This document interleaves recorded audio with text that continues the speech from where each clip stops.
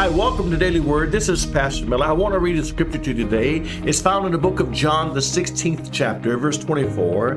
He says, "Whereunto have you asked nothing in my name? Ask and you shall receive, that your joy may be full." Do you realize that God wants you to have joy? That God wants your joy to be full in life? God does not want us as children of God to walk around in depression, to walk around in defeat, but He wants us to have the joy that lifts us up and that exalts us higher and above all of our problems. For the Bible says, "The joy of the Lord is your strength." Oh, Jesus said that your joy would be full. And that's what God wants. He wants you, friend of mine, to walk with the fullness of God's joy in your life. Until next time, God bless you.